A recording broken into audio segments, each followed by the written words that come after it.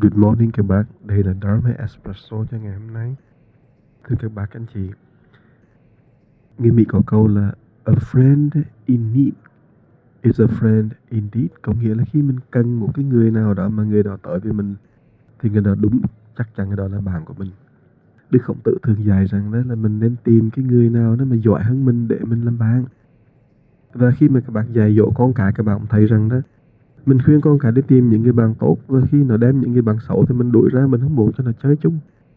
Và chính bản thân mình sau khi mình sống 50-60 năm trên trần gian này, mình thấy đó là mình muốn tìm những cái người đó mà tốt mình chơi không à. Các bạn thấy không? Thành ra là cái nhu cầu làm bạn đó rất là quan trọng. Và nhu cầu để mình trở thành người bạn tốt cho kẻ khác cũng rất lớn. Thì thưa các bạn, đã có ba cái điều mà nổi bật nhất đối với một cái người gọi là bạn tốt đó là như thế này. Thứ nhất, người bạn tốt là người bạn mà sẵn sàng đứng với mình, giúp mình lúc mà mình sa ngã, mình rớt xuống cái đáy vực thẳm. Con người chẳng ai mà không làm lỗi, con người chẳng ai không có những cái sa ngã, con người chẳng ai không có những cái sự xấu xa. Con người mình phải là bậc thánh, mà khi mình rớt xuống mình làm như vậy đó, thì cái người bạn có đứng cạnh mình không, có giúp mình không, hay là người bạn của mình nó chỉ tìm cái lúc đó để mà đi tìm những người khác và không ngừng thị phi nói xấu. Họ có thấy rằng đó là một cái lỗi lầm của mình và mình đang cần sự giúp đỡ, trợ giúp hơn không? Cho nên khi mà người bạn tốt các bạn, họ không bao giờ họ nghi ngờ điều gì hơn cả. Họ thương mình và họ sẵn sàng đứng đó giúp mình. Và họ mong rằng là mình sẽ vìn vai họ. Và người bạn tốt nó thường thường có một cái câu nói rất hay như thế nào đó để cho mình khởi tâm đứng lên và mình tiếp tục hướng tới. Thường thường người bạn đó thấy được cái tiềm năng, thấy được cái tương lai của mình, biết được rằng mình sẽ vươn lên. Những người như vậy đó gọi là người bạn tốt đó các bạn. Và chúng ta phải tìm cho được những cái người bạn đó, hoặc là mình phải sống như những người đó, tức là sẵn sàng giúp đỡ kẻ khác khi mà họ sa đọa, khi họ rớt xuống. Mình không nên, người Việt Nam mình gọi là mình phò cái suy hay là phò thành, tức là mình chơi với người ta lúc mà người ta thành, hay là mình chơi người ta lúc người ta suy. Nhưng mà người bạn tốt đó thì chẳng cần suy hay thành, lúc nào cũng hết lòng với người bạn của mình. Và nếu người bạn mình đang cần mình thì là mình sẽ hết lòng và để cho họ vìn vai mà đứng lên. Và nhiều khi những người đó còn chỉ cho con đường mình đi tới nữa. Những cái advice đó đó, những cái khuyến khích đó đó gọi là vô giá. Và những người nào mà ở trong cái đau khổ thường thường cảm thấy rằng người bạn thật là khó khó kiếm. Bởi vì nhiều khi họ chỉ tới nói vài ba câu, nhưng mà những câu đó đó nhiều khi không đủ trí huệ để mà làm cho mình vươn lên. Cho nên không những là ở với mình, cho mình vìn vai rồi, nhưng mà còn đưa ngón tay chỉ cái mặt trăng, đưa ngón tay chỉ cái phương hướng. Cái đó đúng là một người bạn mà vô giá của mình đó các bạn.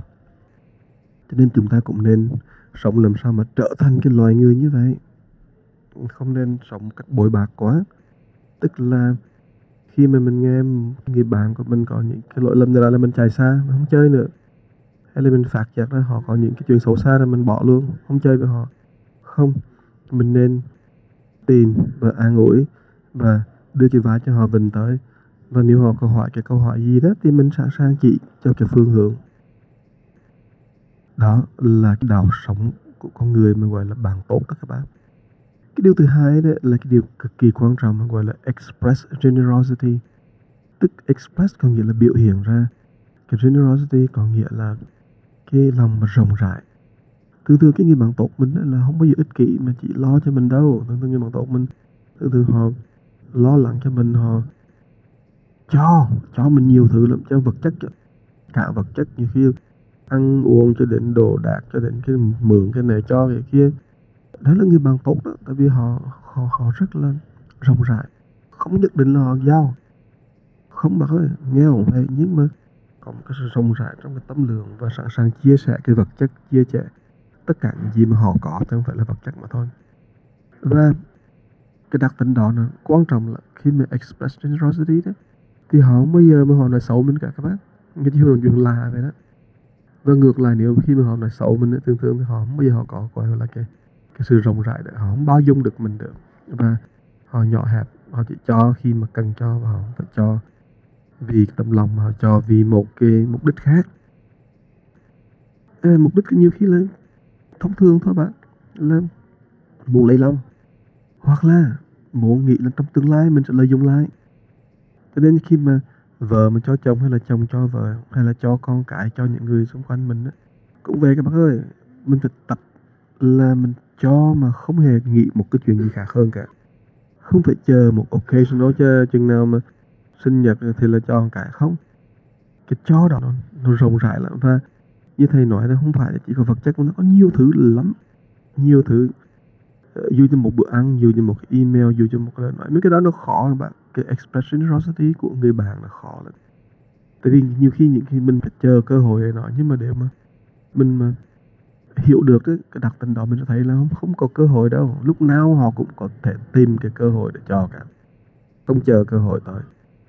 Và nhiều khi các bạn thấy có những người họ tới thăm bác đó, họ tại sao anh thăm, không tôi nhớ tôi tới thăm, họ đem bánh tới cho mình ấy. Đó là express generosity đó. Hay là có nhiều khi đi ngang về gặp mình, cái thật tới cái họ ôm mình, cái họ chào. Đó là cũng là mình gọi là express generosity. Lúc nào cũng cởi mở, tức là cái đặc tính một người bạn mà tốt đó là lúc nào cũng cởi mở và rộng rãi, lúc nào cũng cảm thấy, mình cũng cảm thấy là họ cho nhiều hơn là họ nhận. Họ ở bên mình đó, làm cho mình lúc nào cũng khởi phát lên. Khởi phát có nghĩa là mình inspire cái đặc tính mà mình thấy là rộng rãi theo, chứ mình không có nhỏ hẹp. Cái đặc tính ích kỷ là cái đặc tính làm cho mình mất bạn. Chứ không gì trơn các bạn. Mình càng ích kỷ, mình càng lo cho mình thì mình càng mất bạn bè. Bạn bè là không ai chơi với người ích kỷ cả. Chắc chắn nếu mà là thầy cũng không chơi với người nào ích kỷ thôi. Phiền phức, lúc nào tìm lỗi lầm của mình, lúc nào nói cái này cái kia nghe chán. Với cuối cùng cái đặc tính thứ ba của cái một người bạn tốt là cái đặc tính mình gọi là hy sinh vô điều kiện. Cái đó là một trong những cái điều mà khó khăn nhất và nó cao quý nhất. Hy sinh vô điều kiện đó có nghĩa là họ không nghĩ tới họ nữa. Khi họ giúp mình thì họ chỉ nghĩ tới mình thôi. Khi mà họ mà sống với mình thì họ chỉ mong làm sao mình đạt được cái điều tốt. Và họ thấy cái thành công của mình thì họ mừng. Họ thấy cái thứ thành tựu của mình họ vui. Họ làm cho mình thành công thành tựu và không bao giờ họ ghen cả. Họ không bao giờ ngồi họ nghĩ rằng là anh ấy làm nhiều chuyện, mình làm sao mình đừng vợ cho anh ấy. Họ không ghen các bạn. Không hiểu tại sao ông trời ông sinh ra cái người bạn mà hay vậy, là họ không bao giờ họ ghen mình. Những cái gì mà mình có, họ không bao giờ mà họ muốn lấy, họ tước đoạt hay là ấy.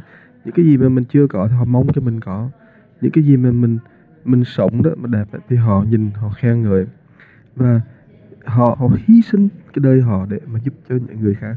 Thì thưa các bạn, cái đặc tính đó là cái đặc tính của Bồ Tát, là cái đặc tính mà lúc nào hy sinh đến chúng sinh cả, lúc nào làm cho chúng sinh nó cũng đã đạt được cái thành tựu cả. Cho nên cái hy sinh đó nó kinh khủng lắm. Cái đặc tính hy sinh là đặc tính mà mình gọi là xả mình, quên mình vì người. Thì cái đặc tính đó, Bồ Tát mà muốn làm Bồ Tát thì thực hiện làm người bạn tốt đi, là mình hãy hy sinh cho cái người bạn nào đó mà mình thấy mình sống. Thì câu hỏi đặt ra là Bồ Tát có bao nhiêu bạn? Tất cả mọi người đều là bạn các bạn. Cho nên các bạn làm Bồ Tát hơi khó một chút. Thì bây giờ các bạn cứ đi tìm những người bạn chính của mình đấy rồi mình làm. Nhiều khi có người bạn họ thương mình, họ nói vài câu cho ăn vài bữa ăn, nhưng mà đến lúc nó cần chuyện đó, đừng có nói chuyện gì xa xôi. Và đến lúc đó cầu nguyện, mình bệnh cầu nguyện, họ sức mấy mà họ câu. Hoặc là khi mình bệnh mình muốn tới thăm, nhiều khi họ cũng muốn tới thăm nữa, điện thoại một cái xong cho rồi. Cái hy sinh là một cái nỗ lực, mình phải bỏ sức mình ra, mình phải chạy ra khỏi cái comfort zone của mình, chạy ra khỏi cái chỗ mà mình gọi là cái vòng tròn ích kỷ của mình đó, để mà mình làm cái gì cho người ta mà người ta làm cảm động được. Và chính cái đức thứ ba đó là cái đức mà gọi là của người bạn tốt, là cái đức mà mình gọi là hy sinh, nhưng thật sự là cái đức mà làm cái người bạn mình thật sự cảm động và thật sự cải biến. Bởi vì mình có thể hy sinh thân mạng mình cho bạn mình. Cái đặc tính đó là kinh khủng vô cùng, và nó tạo cho mình một cái từ trường mới. Nếu bạn thấy ba cái chuyện mà của người bạn tốt đó thì từ từ bạn mới hiểu được đó, là cái đạo Bồ Tát là cái đạo mà xây dựng từ cái chỗ mà tình bạn đó. Cho nên friendship là cái chỗ bắt đầu của đạo Bồ Tát đó các bạn. Rồi hôm nay cái Dharma Espresso như vậy là cũng là thấm thía. Chúc các bạn một ngày vui và tịnh.